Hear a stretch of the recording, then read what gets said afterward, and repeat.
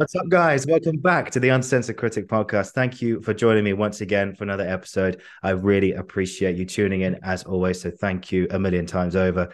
And it gives me great pleasure to welcome today Catherine McNamara. And just to give you a small sample of the incredible work that this lady's done, is she holds an MA in Drama and Theatre from Royal Holloway, University of London, a PGCE in Drama from Central School of Acting, course leader of the MA Applied Theatre course, and also the head of school for the University of Portsmouth from 2019 to 2022.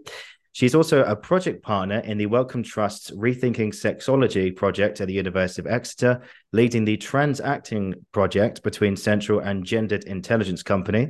The project lead in a collaboration with the Active Communities Network, raising awareness of child criminal exploitation, CCE, and is a specialist in applied theatre. And if that's not enough, she's also the commander-in-chief of the Guildford School of Acting. She looks over everything and decides what goes on. And she's doing an impeccable job already, nearly a year into her project at GSA already. And I can't wait to see what more you do with the school. So, Catherine, how are you?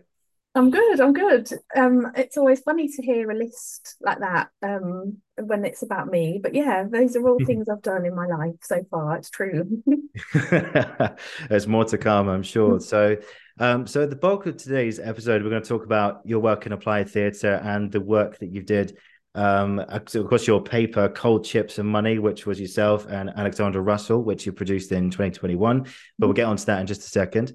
So to kick things off, I'll start a question for everyone. To begin at the beginning, so where did the love of drama and theatre and to be involved in applied theatre, where did it all start for you? Where did it come from? Hmm.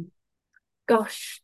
Um, if I think about why someone asked me recently, kind of, why do you do what you do? How did that all begin? And I was thinking actually right back to my days at school.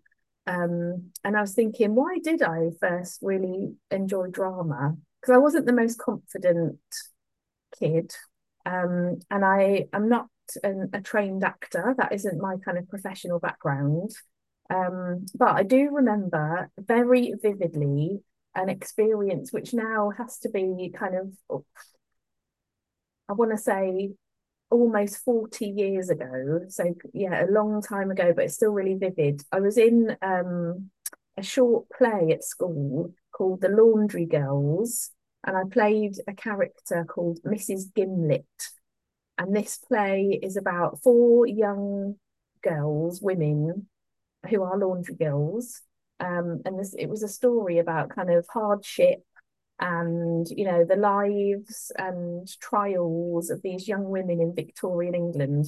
And my character was this kind of really strict, tough older woman who kind of had to run the laundry. And these girls would be always chatting and always talking about their lives. And I remember, I mean, it was just drama at school, but I remember it so clearly, and I really enjoyed it so much for lots of different reasons.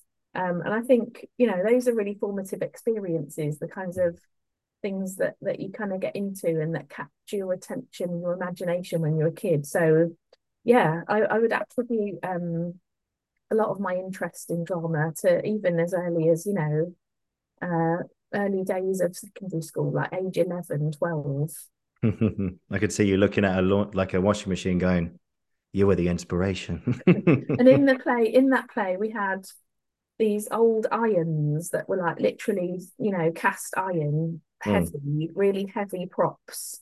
Because all the way through, everybody was like ironing like linen and laundry. So yeah, just actually, yeah, it's funny, isn't it? But that kind of historical, like it was the first time I think I'd really through school had this experience of thinking about stories and people and human beings and lives different to my own. And it was like this really tangible kind of sense of what this story was all about. So yeah, I don't know if I think about the laundry girls as I watch my own washing machine, but I'm glad I don't have to iron the way they did. Life is a bit easier now, it's true. Yeah, no, that's a good bonus. So tell us about your work in applied theatre. So Hmm. what made you want to get involved in that specifically? Yeah, that's a good question. So my route into, I suppose, my career is through teaching. So Mm-hmm. I did a PGCE. You mentioned that in your list. Yep, and Central. Yeah. Yeah. So at one point, I kind of trained to be a drama teacher. I did always know that I wanted to go into further education. So even starting on that program, it's a 1 year quite intensive program. I knew that I wanted to teach the kind of 16 to 18 age range rather than go into school teaching. Yeah. Um, so I did my PGCE, which qualifies you to do either, but I did go straight into FE. And so straight away I was working with, young people, young adults, teaching on BTEC National Diploma in Performing Arts and A-level theatre studies. So from, my first proper job, if you like, I was working with young people who had a passion and an interest in theatre performance and drama. Um, and I think that is really crucial to my then path through the years. Um, I think it's just coupled with the fact that I, as a human, as a person myself, I never thought I want to be an actor. I never thought I didn't have the kind of artistic abilities to go into any kind of design routes. But that kind of love for stories and people kept me in that kind of world of drama and theatre and performance. But I found my place as a teacher Mm-hmm. or facilitator. And when you're doing that job, you also get to direct. So the student, one of my favourite memories that will never leave me is of one of the productions we did, and we did many, but the BTEC National students at the time, we worked on 448 Psychosis, Yes. the Sarah Kane piece. Yeah. And again, it was just the time and space that we had to kind of explore this text and learn about Sarah Kane as an artist and as a person, and kind of really work together and reflect on what she was saying and what she was doing, and how what that play is all about. So again, yeah, those experiences of immersing yourself in a creative process with other people, um, just brilliant. What a brilliant way to spend your days. So I think Mm. from those days on, um, yeah, I really like teaching. I really, really like teaching. And so I've kind of that's the I suppose, yeah, the pathway that I've kind of stayed in. And then over time, as you get older and a bit more experience, you kind of I anyway have taken on management roles and kind of grown and developed into them. And I think for me, there's a connection between the skills and the kind of practice of teaching and leadership and management, and these things kind of are not like completely separate for me. They're kind of, yeah, there's beautiful connections in the ways that really essentially it's always all about people and Mm. what we can do together and achieve together. So Yeah. so when it came to applied theatre, I think it's an extension of that really. It's again about creative processes, Mm-hmm. spending time with groups of people, um, and more often I was spending time with um, people who are not professional actors. So it would be kind of so applied theatre is all about using drama and theatre and performance in settings where you're not in a theatre space. You might be in a community hall, or you Mm. might be in a classroom, or you might be anywhere else but a theatre often. Mm. And you're working with people who are not necessarily trained or have had any kind of experience of theatre making, but collectively that's what you're kind of there to do, to use the art form to talk, to discuss, to reflect, and to try and say something about the world. Yeah, so over time that's just grown and grown, and it's those kinds of spaces are spaces that I really enjoy being in, and being involved in those processes still. Fantastic. And you mentioned there 448 Psychosis, the Mm. Sarah Kane play, and just going off what you were saying there about working with people and telling stories and sort of finding what makes people who they are, which I think a lot of what applied theatre is all about, and theatre in general. But But that play had a very kind of 50-50 reaction from the critics. Mm, Some mm. people really found it interesting and some people found it absolutely horrible. I think one critic even called it, quote, a disgusting piece of filth Yeah. or something. Because I had someone who's been on the show, Christian Patterson, an actor who's been on the show. He did it a few years ago, and I think he might have been in the production and called it that, a disgusting piece of filth, because everything that it's all about. What was your take on the play? Did you Mm. love it or did you hate it? What did you think? Absolutely love it. Of course. Um, really love it. I love Sarah Kane's work, a whole body of work. And was just incredibly yeah, struck, as many people are, Mm, by her and her incredible ability to capture so many things about kind of human existence in her work and do it so young, as she was so young at the time when she wrote all of her plays. mm, So yeah, for me, I really like it.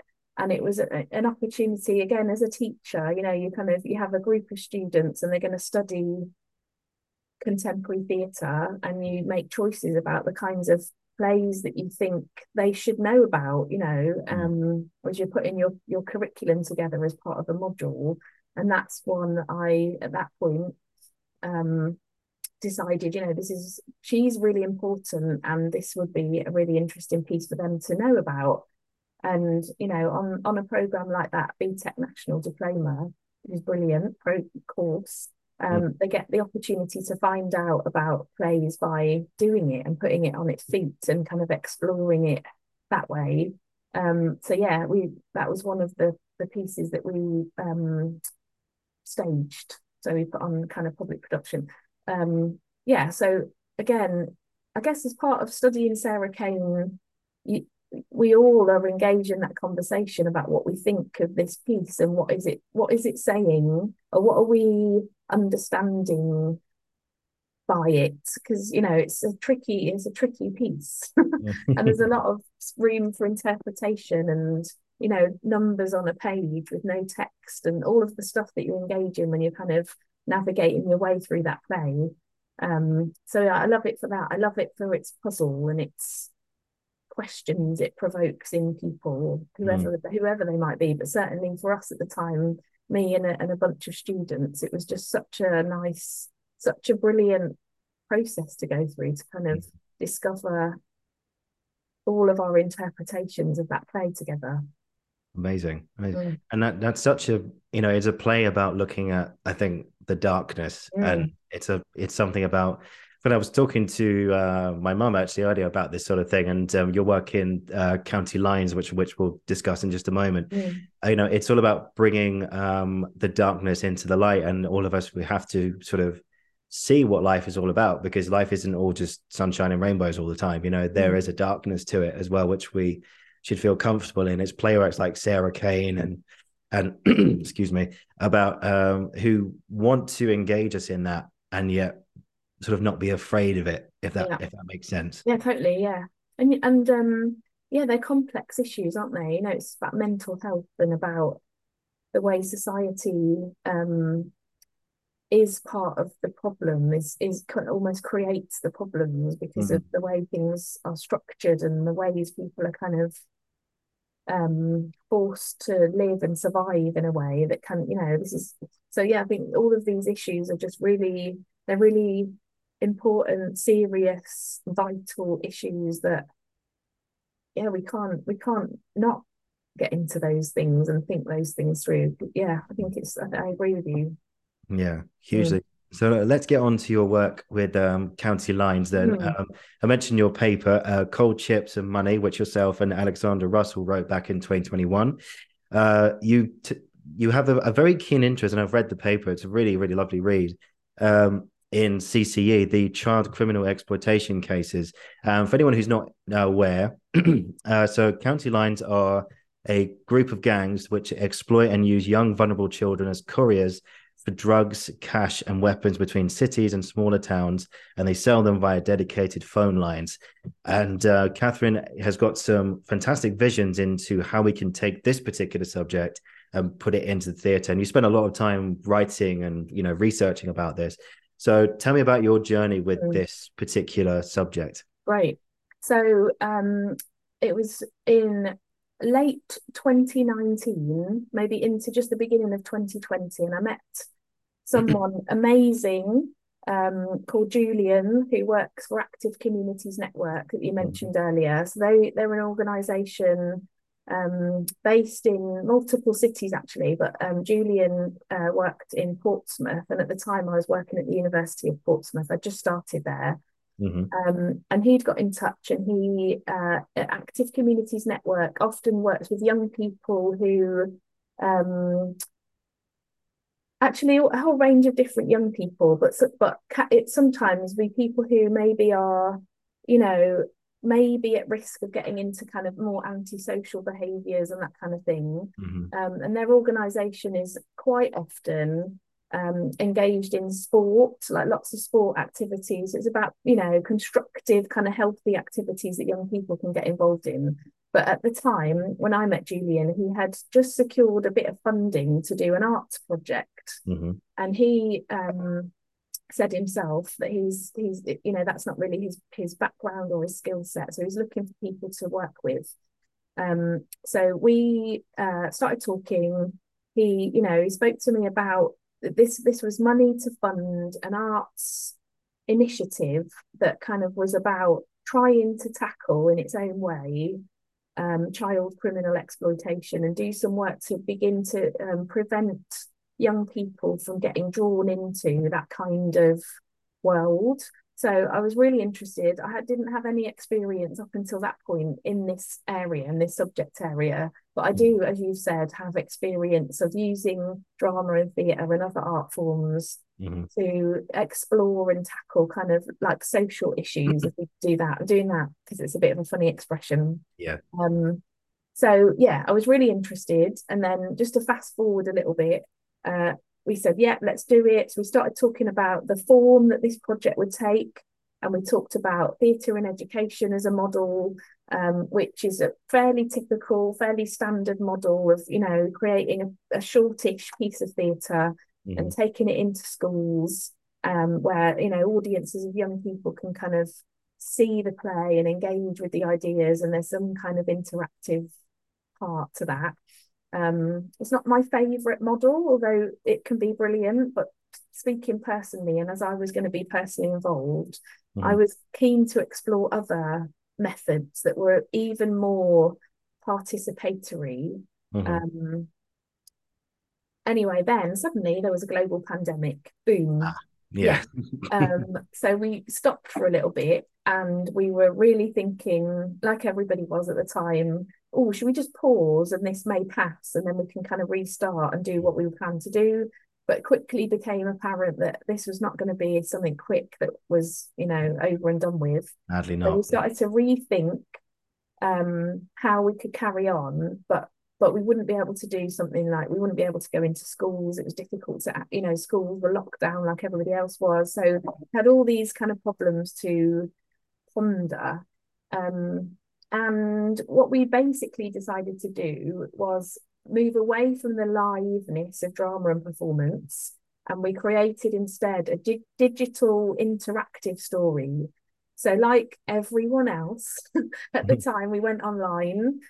We worked with some artists and other kind of creative people, and we used it's an open source software thing called Twine, which again I hadn't heard of before, but I did lots of learning around that time. Yeah. So effectively, we wrote a Twine game, which is Yes. kind of quite low tech, but quite popular. There's quite a massive kind of user population of Twine games, particularly among young people. So this all grew into an idea, and then we started to work with loads of professionals in and around Portsmouth. So it was a kind of Hampshire-wide project, and we worked with people from the council who were involved in safeguarding and children's services. Mm-hmm. There was someone from the missing, exploited, and trafficked children's team. There was someone from the Edge of Care team, so that's people who work with children and Mm. young people who are kind of either, likely to go into care or they're coming out of care, but they're very much, in that system. Mm-hmm. We worked with someone from the police in Portsmouth. We worked with, quite a number of people who all had an interest in the ways that this kind of county lines, as it's known, or, broadly speaking, the issue of child criminal exploitation, all of these kind of, it's like a multi-agency group of people Mm-hmm. um, to advise us basically on if we're going to use an art form, a story, to try to do some good and try to kind of make an intervention of a sort. What should that story be about? What should it be like? What's gonna be most effective? So we spent quite a long time working with those people to make sure the story we wrote was, in their eyes, as a collective group of people, Mm-hmm. fit for purpose. And that was about what age range we should target. Should this be about, we just made lots of decisions around whether this should be a story for people who have already been drawn in and need to kind of be helped to think about ways out, Mm-hmm. or might it be better if we're targeting young people who haven't yet been drawn in, and we're trying to almost do like a contemporary version of like Don't Talk to Strangers, to kind of raise awareness among Mm-hmm. much younger people about the risks um of this kind of social phenomena. So anyway, again, fast forwarding, we created the story, which is called Cold Chips and Money. Mm-hmm. And with it goes, there's a resource pack for teachers and professionals. And all through that, we were hoping that by the time we'd finish, we would be able to go in as a project team with this digital resource and then do some workshops with young people in schools. But Mm-hmm. still, as the months went on, that still didn't look possible because of COVID. So again, we had to kind of rethink that a little bit. And what we did in the end was support teachers and some youth workers in a youth offending team in a sense to deliver it themselves. So with us, talking with them prior to delivery of the session, Mm-hmm. and then afterwards, we did lots of quite in-depth evaluation with them to hear how it went. We, in the end, despite the pandemic and all of those challenges, we reached almost 1,500 young people in different schools and a youth offending team in Hampshire. So, Wow. so we were really pleased with that, actually. Yeah. We had that much engagement with this, what was once upon a time going to be a piece of theatre and turned into Mm. something different. But nevertheless, Yeah. it's gone really well. Fantastic. Yeah. What was the reaction that you got from many Mm, of the people that it reached? yeah. I mean, it's really interesting because at that time, just as we were making all these changes to how we were going to do what we were going to do, and we had decided that children were still being exploited just Mm-hmm. because the pandemic was happening. It hadn't stopped. No, no. People were finding different ways to draw young people into their networks and send them off to carry out this kind of, these activities that people get children to do. So we decided it was really important and we still needed to do it. This couldn't wait until the pandemic had passed. But at the same time, of course, teachers in schools were like under so much pressure Mm. to carry on doing what they needed to do. So everyone was under pressure. Yeah. So a lot of our conversations were to help staff, I suppose, see the issue as we saw it, because in Mm-hmm. their world, they have all these priorities, and I'm making my lights go on and off as I wave my arms in here. Yeah, so what was a really big priority to us, obviously, may or may not have felt like it was as big a priority to them. But we did talk to enough people who lead PSHE in schools, so that's personal, social, and health education, Mhm. and those professionals were like, this is an issue. Mm. And they were really interested in using this resource that's free, and we're there to kind of help them prepare and be ready. Mhm. So the professionals, the teachers and the youth workers at the youth offending team were just so positive about it. I suppose they were just curious and interested at first, and then once they had a go and did the story themselves.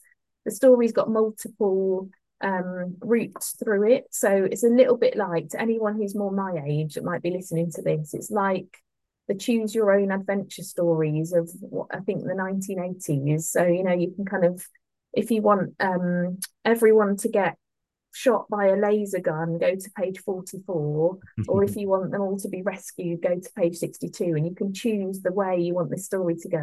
And Okay. that's kind of how our story works. You've got to make some decisions along the way. So the professionals really liked that kind of very interactive mode, and it's really engaging.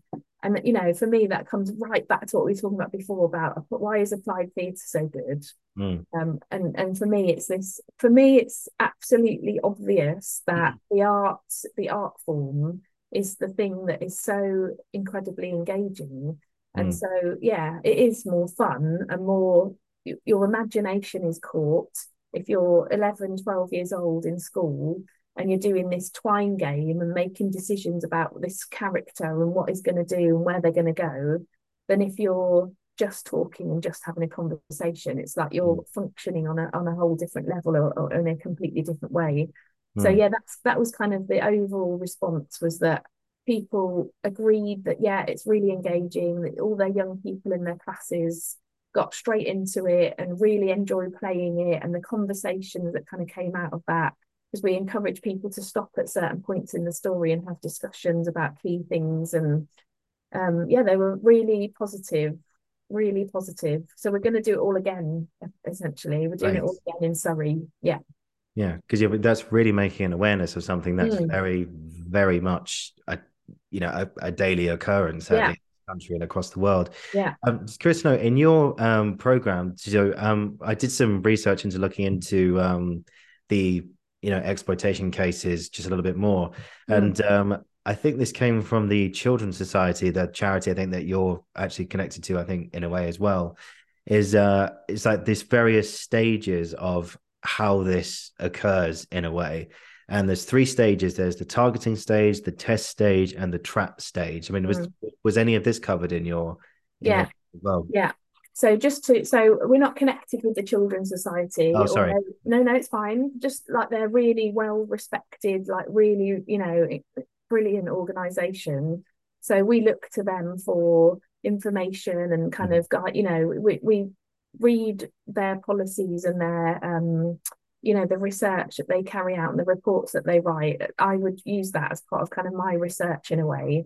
Okay. So yeah, we were guided by that as much as those conversations with the professionals as well. And our story, in a way, kind of tracks those three stages that you've just pointed to there.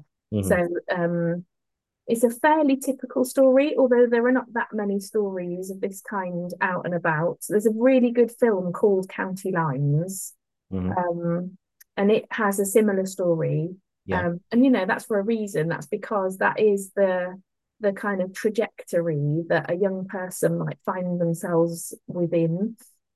So yeah, our story has that kind of you meet some people, they seem to be friendly and they're befriending you, and everything seems nice. Our protagonist in the story is having a bit of a difficult time. There's another kid at school that's a pain. It keeps like banging into them and knocking their food over. So like it's hard. Mm. And then there is someone who's suddenly kind of there, just in a gentle way, standing up for them, um, and just being quite a positive presence in their life. Yeah. So that's that early phase. And then, yes, they're tested. They're tested to see if they are loyal to this person, and if they'll do them a favor. So that person who really is going to become the exploitative figure is actually just trying out, where what will this kid do? Do they need friendship and company and companionship, Mm. to the point where they will cross lines that perhaps Mhm. they shouldn't. And that's about, again, it's a bit of a cliche, but it's a true a truism, you know, will you take this envelope or this box or Yeah. package to this address? And it's like doing a favor for someone, don't without asking questions. So that's the testing. And then yeah, once a child as is become involved to that extent, they are Yeah. then really trapped. I mean, that's the word you used, and I guess yeah, it works as a word because it's difficult to then extrapolate yourself and get out of that kind of situation. And Mm. so that's what our story explores. And it finishes at a point where I guess things are left a bit open and there are a couple of different endings. Mhm. So with I don't want to give too much away, but yes, Mhm. there's room for teachers or youth workers for everyone to come to the end of the story wherever they get to, and the conversation is, you know, what would happen next. So there's room for the imagination Mhm. or for young people to kind of have some knowledge because they live in the world and you know they read stories about what's happened as much as anybody else. But yeah, we follow that arc. Yeah, that's great. And I think yeah, you tapped into like the journey. I suppose your program sort of shows the journey of from the beginning until essentially to the point of no return in a Mm, way. Because when you get to stage three, the trap stage, and then I watched this report, and that's when suddenly all the niceties stop, and yeah, then the psychological abuse kicks in, yeah, and suddenly you're locked in this relationship. So I probably coined a phrase. You're kind of locked in this relationship with the devil, and there's no way out yeah, unless you're. It's very tragically, in the case of some of these kids between the ages, on average, 12 to 15, mm. are either seriously injured or, in some cases, been shot. And There's you know, some really awful yeah, stories, yeah, and you yeah, know it's an issue that is it's once you start to research and kind of read the extent of the problem, you know, it's nationwide. I think every police force in the country reports cases of this nature. It's not isolated just to cities at all. You know, it's fundamentally about people who are going to exploit other people for their own gain. And, you know, people have found that they can use children, and children are less obvious and won't be kind of spotted or detected as quickly as, you know, adults who are engaged in criminal activity. So yeah, it's clever. People that are involved in this work are they're not daft, you know, they're clever, manipulative people. And so mm, by the time a young person is drawn in so much, um, you know, in a sense, maybe they've been bought stuff. They might have got a bike or some mm, clothes or, you know, mm, food or whatever it might be. yeah, They've been groomed. And so you now mm, owe this person something, and it's kind of, yeah, payback time. And often, yes, the mood will turn yeah, and yeah, the threats might begin. I think the thing about our story, and this came out a lot through working with all of the professionals that I talked about earlier, they mhm, wanted our story because we're aiming it at kind of age 11 and 12, like year 7 and 8 of school. mhm, And the idea is it's trying to kind of speak to young people who um, on the whole haven't yet been drawn in but needs an awareness of the fact that this is a thing and it could happen. yeah, They wanted us to be really clear that there is a way out, mhm, because of course it feels like there absolutely isn't if you're a young person and you're now living with fear and intimidation. And so the story kind of has several different options of kind of, you know, it's about making it clear that you can speak to people and that, you know, everyone ideally would have a trusted adult, at least someone in their lives. If it's not your parents, but it's somebody that you can go and speak to. mhm, And also trying to kind of communicate something about the idea that you can report this to the police. I mean, that's a whole massive complex issue in and of itself. But yeah, I think a lot of young people would think they have now done something wrong. You know, they may have done something that's a criminal act in and of itself, and they'll get in trouble. But mhm, the important thing from the professionals was to make really clear that actually children who've been drawn in this way are victims, although a lot of young people wouldn't want to think of themselves as victims. So again, it's really layered, it's really complex, but to try Mm. to kind of, I suppose, instill the idea that this was not your fault, and you can get support and help, and that people will help you to come out of the situation, and that Yeah. you're not trapped and you don't have to do it, and that's not it forever. Yeah. Mm. Yeah. This was a question I thought about sending to you, but I thought I'd send it over anyway. But what would you say was, when you were putting all this together and you're reading all these stories, what was one, like, what would you say was the worst story that you came across? Mm. I mean, loads, to be honest, and they're all heartbreaking. Yeah.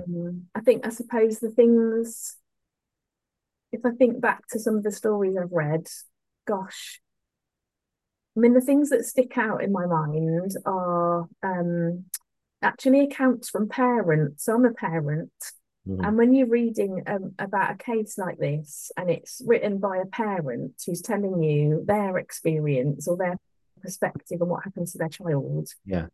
it's so awful, because they see their child, who might be 13 or 14 years old, Mm. go from the kid that they've known up until that point, and then suddenly something is changing and they don't quite know what, and they don't know if it's school or is it friendships, is it their mental health. It's like, as a parent, you're kind of trying to give your child independence as they get a bit older, and yet you don't want them to go out if you don't know where they are. So there's this dilemma, and then to read an account from a parent who's saying, then they stopped replying to messages, or their phone was turned off, or they were really late home more and more, their mood changed, and they're almost seeing their child change, Mm. and they still don't know why, because it's the secrecy and kind of shame attached to what this child's going through.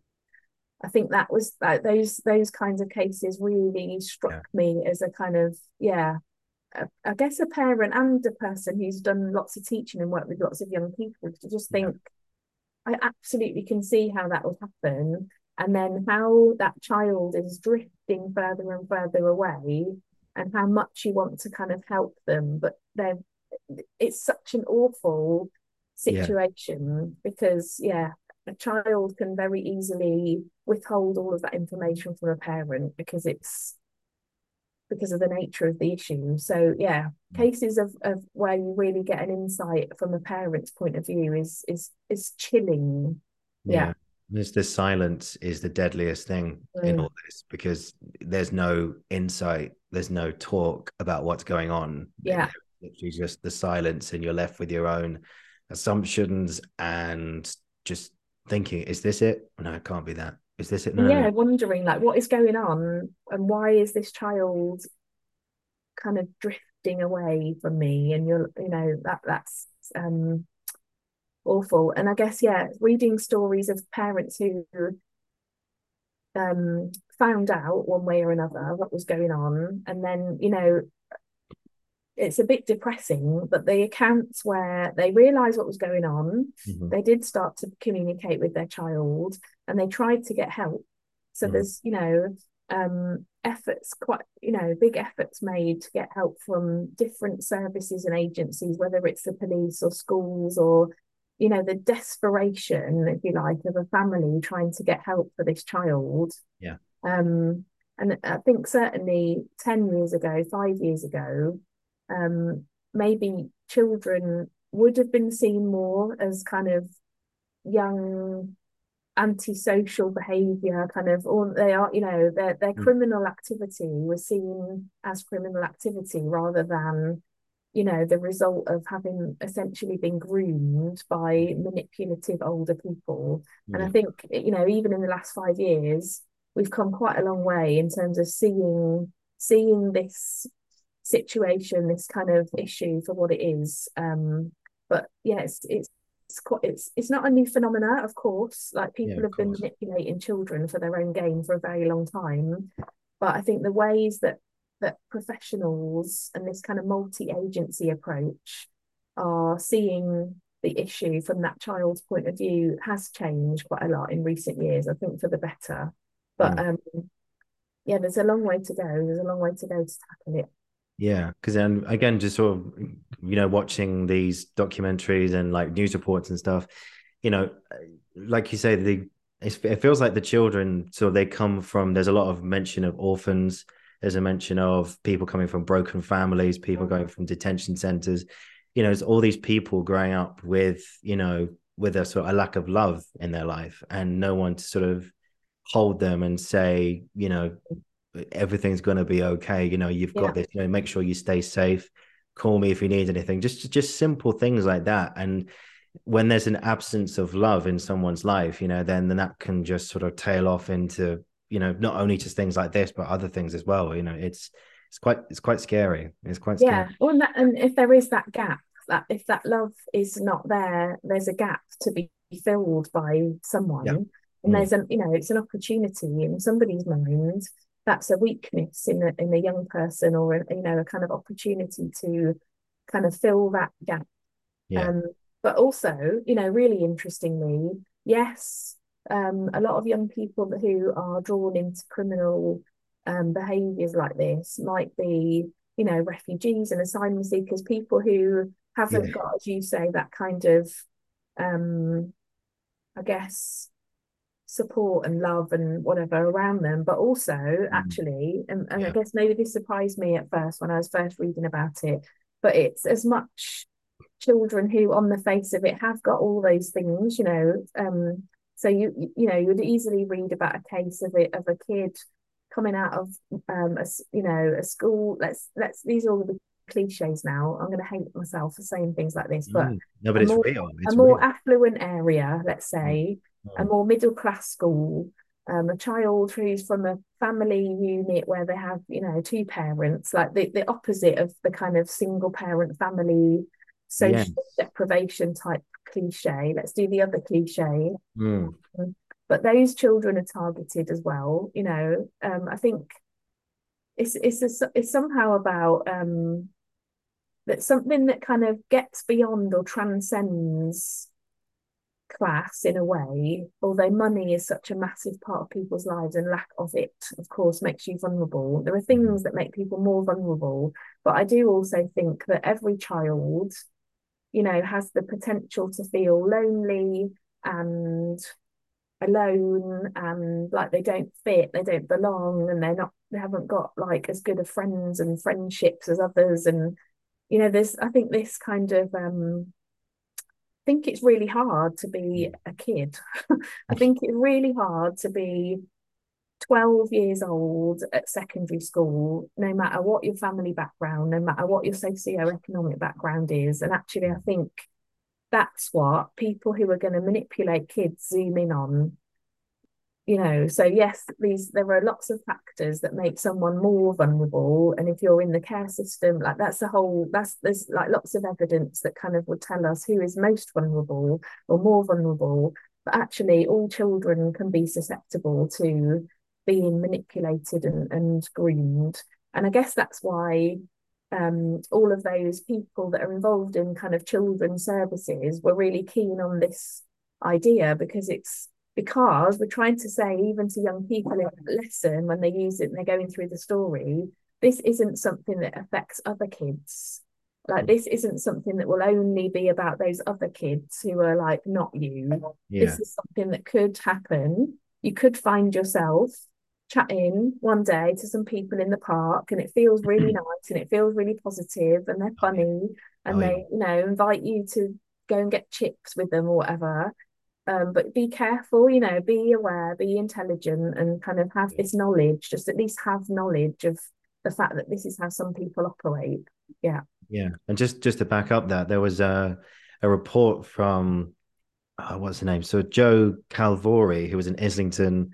No, sorry, not Joe. That was a different one. Karen Mannels, who's the interim chair of the Child Safety Guarding Practice Review Panel, and this was from, when was this from? July the 30th, 2020. And she reiterated a lot of things that you said there, and some of the things she said was the cases weren't the stereotypical children you would think would get involved in things like this. Most cases, the children were bright, articulate, able to stand on their own. Not known to be victims or vulnerable by the key guard saving industries, the rich escalates true risks weren't considered. Mm. The risks were known, but they weren't considered. The agencies involved, like the no, not RSPCA, NSPCC, NSPCC, yeah. yeah, didn't do enough. Survivors say there weren't opportunities taken to understand the child and the risk. And bizarrely, I think this is something you mentioned earlier as well, the child can sometimes be seen as the criminal. Yeah, yeah, Yeah. And committing crimes under duress clouds their innocence. So they've done all these things, been mentally twisted and manipulated and convinced by someone who is a complete narcissistic, evil yeah, bastard. And they've gone, and suddenly they're the ones who get in trouble. yeah. And we see it in kind of connected, slightly different but connected set of issues or set of examples is young women or young girls who are groomed for child sexual exploitation. Mm, So some of the things we were looking at is these things are linked. We were looking at kind of a broader umbrella, if you like, of child criminal exploitation, which is usually this county lines thing, which is about carrying or transporting drugs or money or whatever. But if you're thinking about, cases that have made the news, over the years around the grooming and kind of sexual exploitation of young girls and women, young women, these are children, and yet the press and kind of maybe sometimes public perception or narratives are about these girls and their reputations get questioned as if somehow they are promiscuous or they're in some way it's their fault, and it's like, hang on, they're like 14, 15 year olds have been exploited. exploited. Exactly. So there's like Yeah. there's really kind of powerful narratives that circulate societally that need to be challenged as well as just kind of going in and trying to get young people and children to be aware and on their guard. And I mean, it's awful in a way, I feel, our story, because it's kind of like saying don't trust anyone. And what an awful message, it's like, don't trust that person who seems really friendly and you're chatting in the chip shop. Don't trust them because they might be going to manipulate and exploit you. Yeah. Yeah, how bleak. Yeah, well, I'm sure that's not the message you're sending out. Of course not, but I think it's just about being aware in a way. And yeah. Oh yeah, another thing that's quite interesting I thought about was we talk about kids 12, 15, etc. But there was a film made a few years ago called The Mule. I'm not sure if you heard of it. It's with Clint Eastwood. Oh yeah. And Clint Eastwood, interestingly, is on the opposite end of the spectrum or the other side of the coin. Clint Eastwood plays this retired 80-plus-year-old man in America with no job, but broken family, doesn't Mm-hmm. engage with his ex-wife. Very interesting relationship with his daughter. It's not strong at all, but it's there in a way. And yet he needs something to do. And suddenly he gets involved with this company. He starts talking to a stranger who says, Mm-hmm. who's friendly to him, say, look, oh, I've got my cousin, he needs a bit of help transporting something. Would you be able to do some driving? Mm-hmm. He was like, yeah, I love driving. Yeah, I'd love to do something like that. And he gets involved. He drives to this garage. They load up his car with bags. They don't let him see the bags. Mm-hmm. And then all he has to do is drive to this place and your money will be there for you. Yeah. And he later finds out the title of the film being The Mule, he's transporting cocaine across the Mm. country. And I'm Yeah. not talking like one or two bags, I'm talking 30, 40 kilos at any one time. Mm. And so, again, obviously, this is not a competition in any sense of the imagination at all. But it's interesting to see it happening from another perspective, Yeah. another different age range, don't think. Yeah, yeah. And it happens to people who are adults, and sometimes maybe, I mean, there's a sort of something, it's called cuckooing, where Okay. a set of people involved in criminality Mm-hmm. will kind of take over someone's home. Mm-hmm. So typically, or maybe stereotypically, that might be somebody who is again a bit more vulnerable. So maybe there might be a recovering addict and they're getting support but they're still quite vulnerable, or it maybe it's an adult with a learning disability. And again, so that again, they're in a way easier to kind of target and manipulate. And maybe the structures around people are under such pressure at the moment, financially, the support isn't perhaps as good as it should be to kind of help keep people safe, vulnerable people. Mm. And then yeah, their home gets kind of taken over and becomes then the point of connection for drugs to be exchanged or whatever. And it's like this was that person's home, and now it isn't. It's been literally like a cuckoo takes over another bird's nest. These people Yeah. have come in. I mean, you're making me think of there's a really brilliant play called Mules, and it's by Winsome Pinnett, Mm-hmm. and it's Yeah. really brilliant. And that's the story of um, Mm-hmm.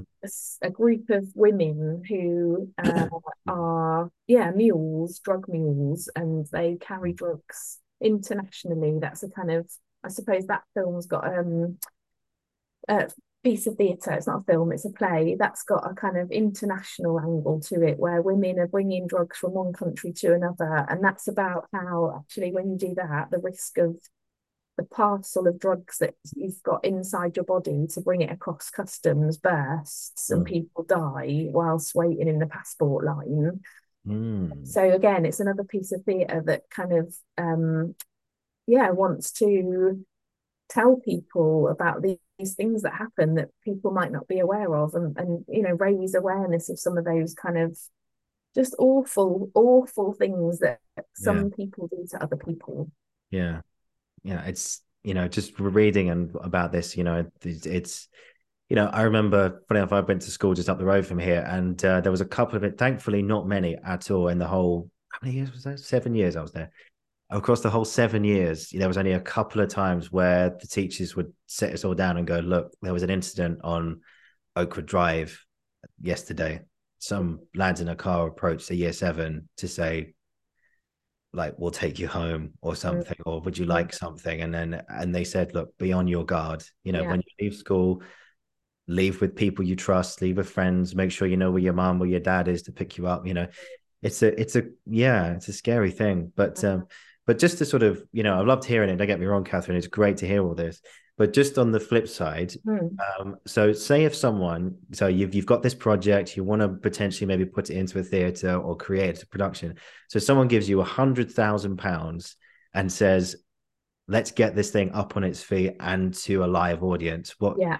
What would your answer be? And if it was Mm. yes, what would you do? Yeah, that's a great. Oh, I love that idea of someone just coming along, giving me £100,000. Yeah, it's a very nice Um, thought, actually. It's a yeah, very it's nice great. That'd be nice. thought. I mean, I could. There's so many things we could do next with this project. I think. I mean, oh, what a great question. My brain's just kind of gone alive with ideas. I think for me, it would be a bit of a dilemma around doing the same thing because we had such a positive response from people. A lot of kind of creative effort and um, consultation with a lot of like really brilliant people involved in children's services and stuff. Like all of that's gone into creating this simple but lovely little resource. Part of me would want to keep using it because we Mhm. had the opportunity and we used Mm. it during the pandemic and we Yeah. reached who we reached. But I'd want to I want more people to have that opportunity. Um, Mm. so yeah, would I use money to kind of spread it even further and take it to all counties and make it go national? That would definitely be something I'd want to do. We are now that I've changed jobs and I now work in Surrey. Um, I've secured a bit more funding to um, revisit everybody that we worked with the first time and just talk to them about any impact. It was one thing doing it there and then and people responding positively, but Amazing. I want to go back to them kind of 2 years on and say, did you use the story again? Just to hear kind of some of what came after that Mm. moment when we all worked together. And Yeah. we are going to bring the story to a whole bunch more schools in around the university in this area, in this geographical region. So I Mm. think, yes, I'd be really inclined to kind of try and take it wider. At the same time, this would need more than £100,000. So if you meet a person who's got even more than that, I would be really keen to either one of the bits of feedback from the Twine game was that people are so attuned now to kind of extremely expensively made video games Mhm. that while the low tech thing is quite cool and quirky, quite a few people, interestingly, it was more the adults than the kids, but adults would say, oh, it'd be good if there was like an avatar and you could choose which character. So you could almost be like, you'd have player choices about who the protagonist was, or they could imagine a bit more of a, let's say, kind of technologically sophisticated kind of platform for the story to be experienced through. And that would be quite compelling to think, we made that story with about £10,000.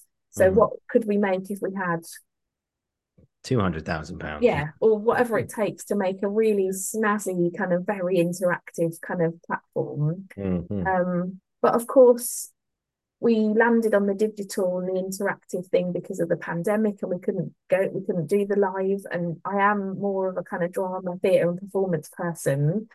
So yeah, I guess my heart and my head would be more inclined to think, how could we kind of theaterify this Yeah. thing that became digital and still kind of, yes, explore this story and do it with young people in a really kind of participatory way. Mm. But do it using theatre and drama and performance. Go back to kind of the origins of the idea. Yeah. Yeah. Do you think you'd ever want it? So, someone, if a playwright approached you to put this Mm. on, what would Yeah. you proceed? Yeah. Yeah, hugely. Because that's something. Because I know we in our discussions about prior for today, we talked about the play, A Little Life, which is Mm. currently appearing in town, starring James Norton and stuff. Mm. And I was thinking about that play because it really, for anyone who's not familiar with the book or anything, this is just a brief oversight. And if you've got tickets to the show, don't worry, I'm not going to reveal anything because No I don't know spoilers, this. no spoilers. Yeah, because well, you know because you've read the book. I haven't, so Mm. don't worry, no spoilers or anything. So it's a story about, from what I gather anyway, it's a story about abuse. It's a story about manipulation. It's a story about again, the dark side of a psyche of someone who struggled with abuse for many years. And I was thinking about this in terms of this, and this is a question I sort of posed to you for today, which was, with your case and A Little Life, actually just more about A Little Life, is that on Twitter there was an initial reaction to it, and from people who hadn't read the book or Yeah. knew of it, and just went just because it's James Norton from Happy Valley, and that's not to discredit James. Hi James, love your work, and some people put on Twitter after they went to see it, I went for James Norton and I left with trauma. Yeah. And uh, and okay, and you're thinking to yourself, did you not read what the story was about before you went or anything like that? But in terms of that, because there's been such a huge like different polarities of reaction to that show, and I'm sure if your show was put on like in that way as well, I'm sure Mm. there would be a lot of debate about it as well. But do you think, how far do you think theatre can go Mm. before it becomes too much? And what I mean by too much is to the point where the audience will just go, I can't watch Yeah. that anymore. You It's kind of it's have to shut down. Yeah. yeah, I just can't. So Mm. how Mm. far do you think theatre can go, do you think, before it gets too much? Oh, I mean, theatre does go to really far extreme places, doesn't Yeah, it? of I course. think on the whole, gosh, this is such a good topic of discussion. I think on the whole, we generally people we go and see things that we already know we're going to like in a way. Like Yeah. it's yes, we get challenged, but I think it's often within a kind of like certain parameters, um, like I've been to see things by, performers who physically harm their own bodies live. It's more performance art, we might say. Mm. But I knew I was going to see that, and I kind of went because I was really intrigued and I wanted to see this example of this quite extreme performance practice. Um, and yeah, someone who kind of pierces their own body or cuts their body as part of their performance practice. And so even when I kind of knew what this was going to involve, you still have this quite visceral, quite kind of physical response to this thing that you're part of in that moment. And I remember yeah, feeling feelings. You know, it's not all in your head, it's not all about your kind of cognitive responses. Hmm. And at that event, I was feeling these feelings of like, blimey, this is really intense, and oh, how interesting. It's actually making me feel a bit sick. I was having these, you know, but Mm. and then there was people were leaving, walking out because they, Wow. you know, because they, like you say, thought I can't do this. Like they've decided for whatever reason, this is not actually interesting enough. I don't want to watch this, or they're Mhm. feeling faint, they might pass out, so they leave. So I think theatre does that. And I guess how when is it too much? I think that's really varies from person to person. Like Yeah. some people, Yeah. nothing will ever be too much, and they're kind of seeking the extreme. And then other people maybe have gone to see James Norton because he's like off the telly or super good looking or whatever, you know, whatever it is Mhm. that people go and see uh those actors for. And then, Mhm. yes, they had no sense of what the book is about. And it's like, oh, well, you made a mistake there because if you knew Yeah. what the book was about, you'd have known what you might be faced with at the theatre Yeah. that night. Yeah. Yeah. That's a bit of a shock. Yeah. But It's it's such a interesting. good book. Can I just say to Yeah. anyone who's listening, read the book. It's one of the best books I think I've ever read in my whole life. It's absolutely incredible, that Mm. book. Yeah. Yeah. I want to read it now. I It's want to read. brilliant. Funny enough, I looked up. It's £9.30 on Amazon now, guys. So get it while it's cheap. Totally worth it. Yeah. And can I also, here's a little story. I was Yeah. Yeah. reading that book. There's two things about what happened when I was reading that book. I was just before I just started reading it, so I wasn't very far in, and I met someone for a meeting. I had to go meet them in a reception area, and I Mm. walked up to them, and they were reading that book, and I thought, well, I've just started reading that, but I hadn't got anywhere near anything intense yet. It was like early days, chapter one or two, Mhm. and this person was so clearly, so deeply engrossed in their book, sitting in reception waiting for me, that I kind of hung back for a minute because I just had this feeling that I shouldn't interrupt Yeah. this moment. And I've always thought, what point were they at? What moment were they at in the story? Now I've read it, and I've never asked them. I probably never will, but I always wonder. Mm. And then once I was further into the book, and I was like, it was so good. I had a weekend away, and as I left the Airbnb, I shut the door too with the keys inside, and I went, my book. I've left my book inside, and I couldn't get No. it, so I had to buy it again straight away. Went straight to Um, the bookshop and bought it again. It's worth it.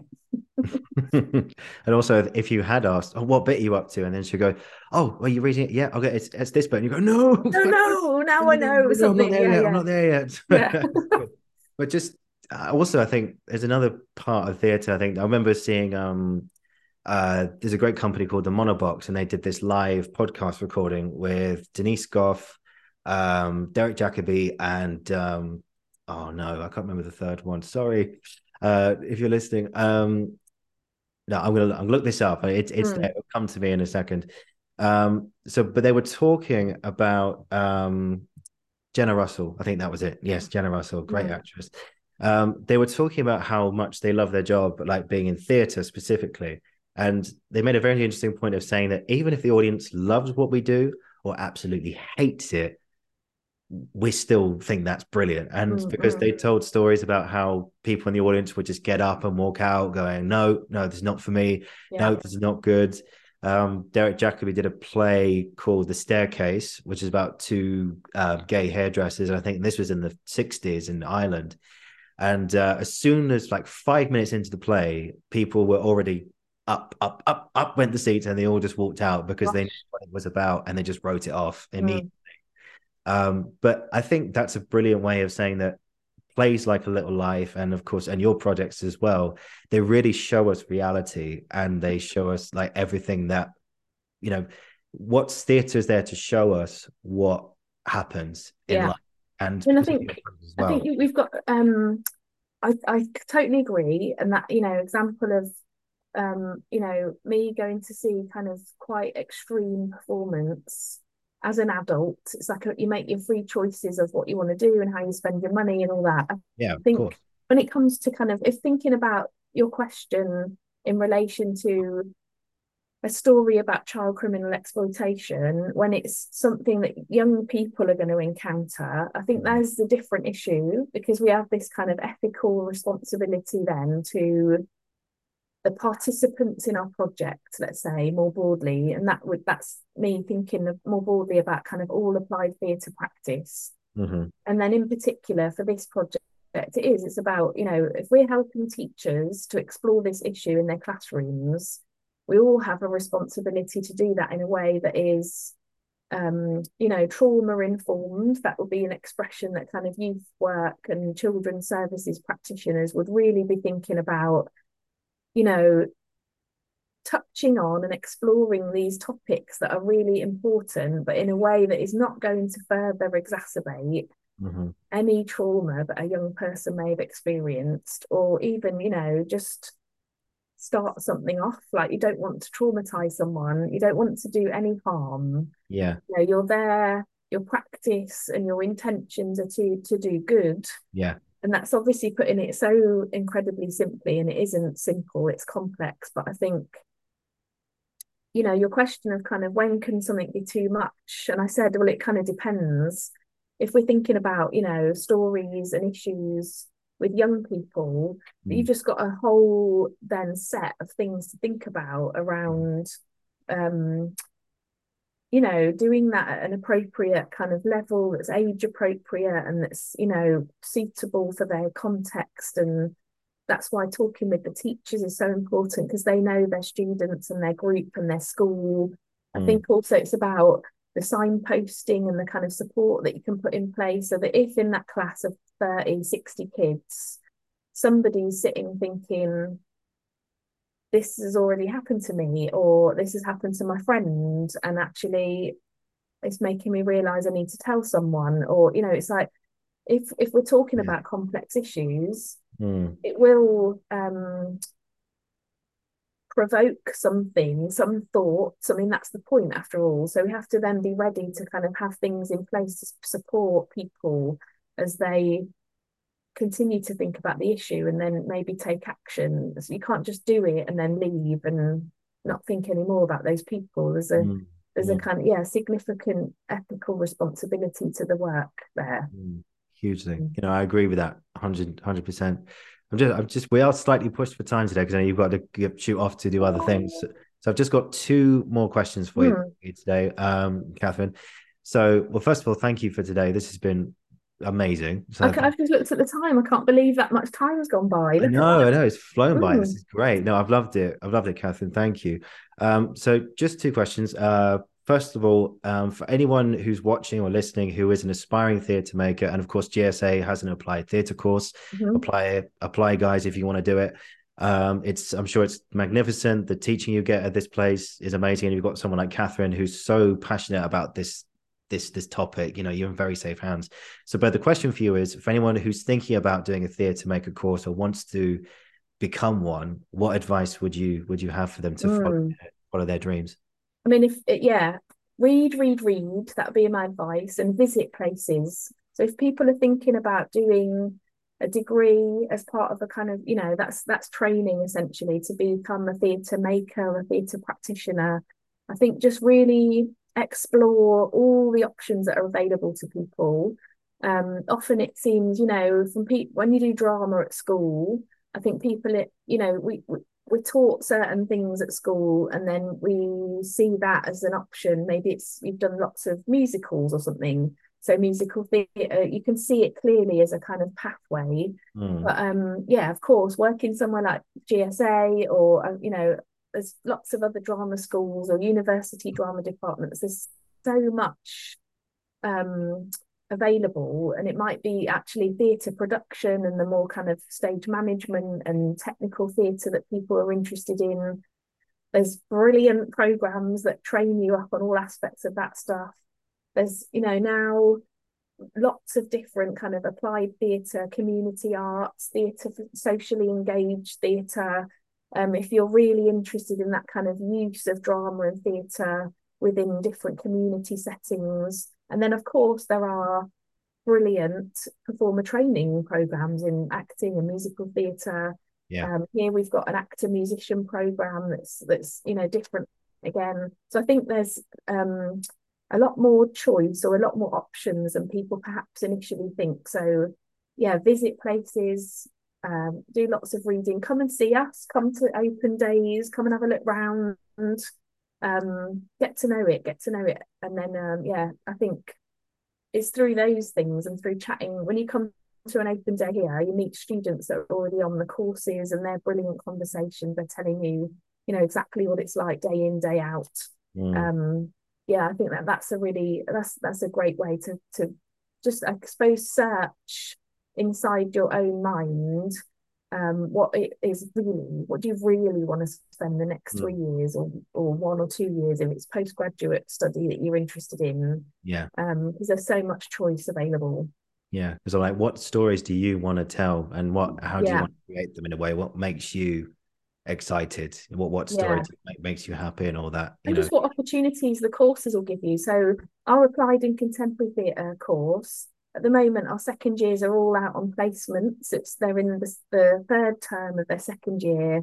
So they're all over the place, doing, theatre making within different community settings, different theatre companies, and having these kind of actual, sustained, proper experiences of being in a workplace and, taking on a role.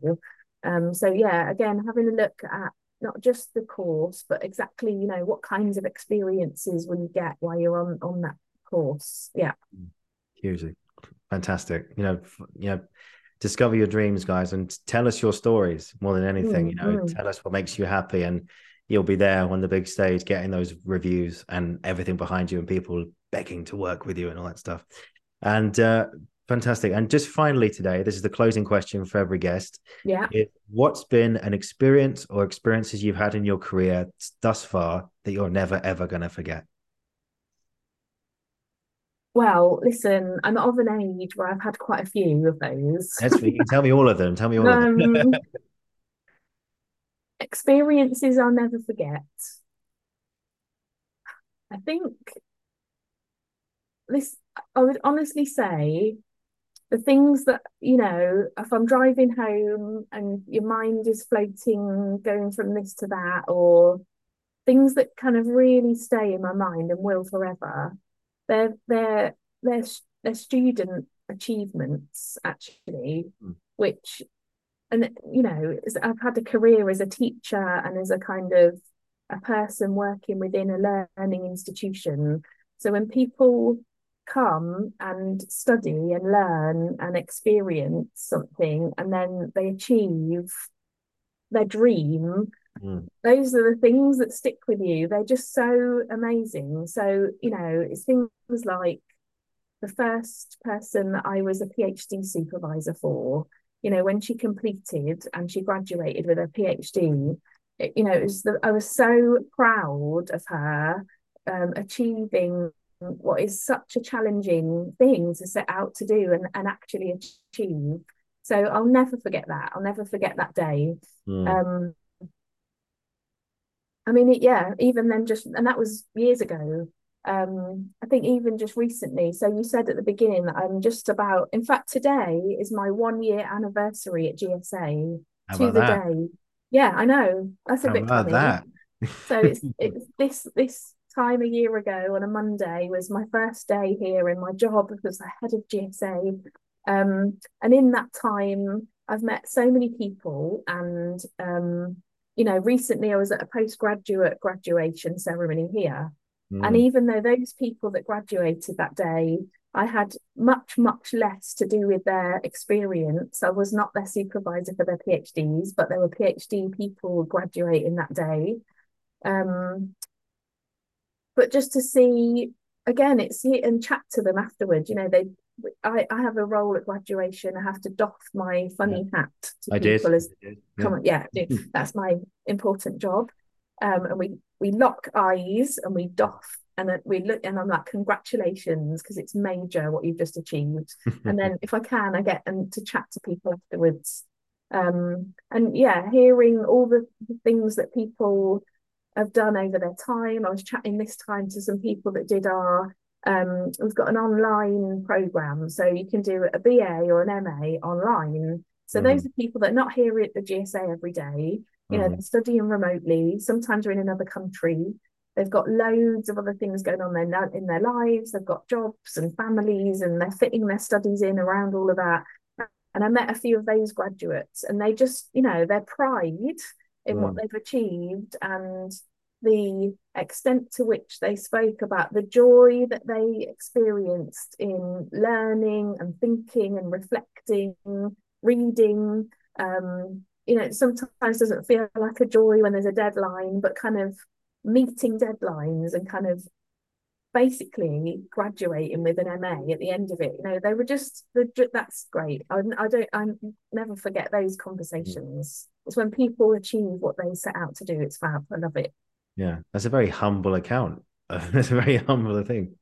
It's brilliant. It's just, yeah, it's such a joy to feel that, the people I work with here, this amazing group of staff are Mm. in all different ways supporting people's kind of ambitions and aspirations to enter into kind of learning and enter into the creative and cultural industries in some way. And, we play our part in that, in helping people to achieve those things. I think, yeah, that's kind of why we get up every day and come to work. It's great. Yeah, fantastic. Yes. Catherine, thank you so much for today. This has been a really, really great chat. I've really enjoyed listening to you about your experience and everything. You're providing a real insight into something which is from these news reports is not getting enough coverage as it so rightfully should need to. And the difference you're making, and not only at GSA, but in children's lives across the schools and across this country, I'm sure it'll be a lot more. It will be a lot more. They'll get to know your work and this program and everything, and they'll see the incredible work that you're doing. And so, yeah, thank you for taking me through that. It's been a pleasure listening to you. Oh, If you just hang on, I'll finish the recording. I'll say goodbye to you one to one. But guys, thank you for watching. Thank you for listening. This has been the Uncensored Critic podcast, and we'll be back very soon. And once again, Catherine McNamara, thank you. thanks very much.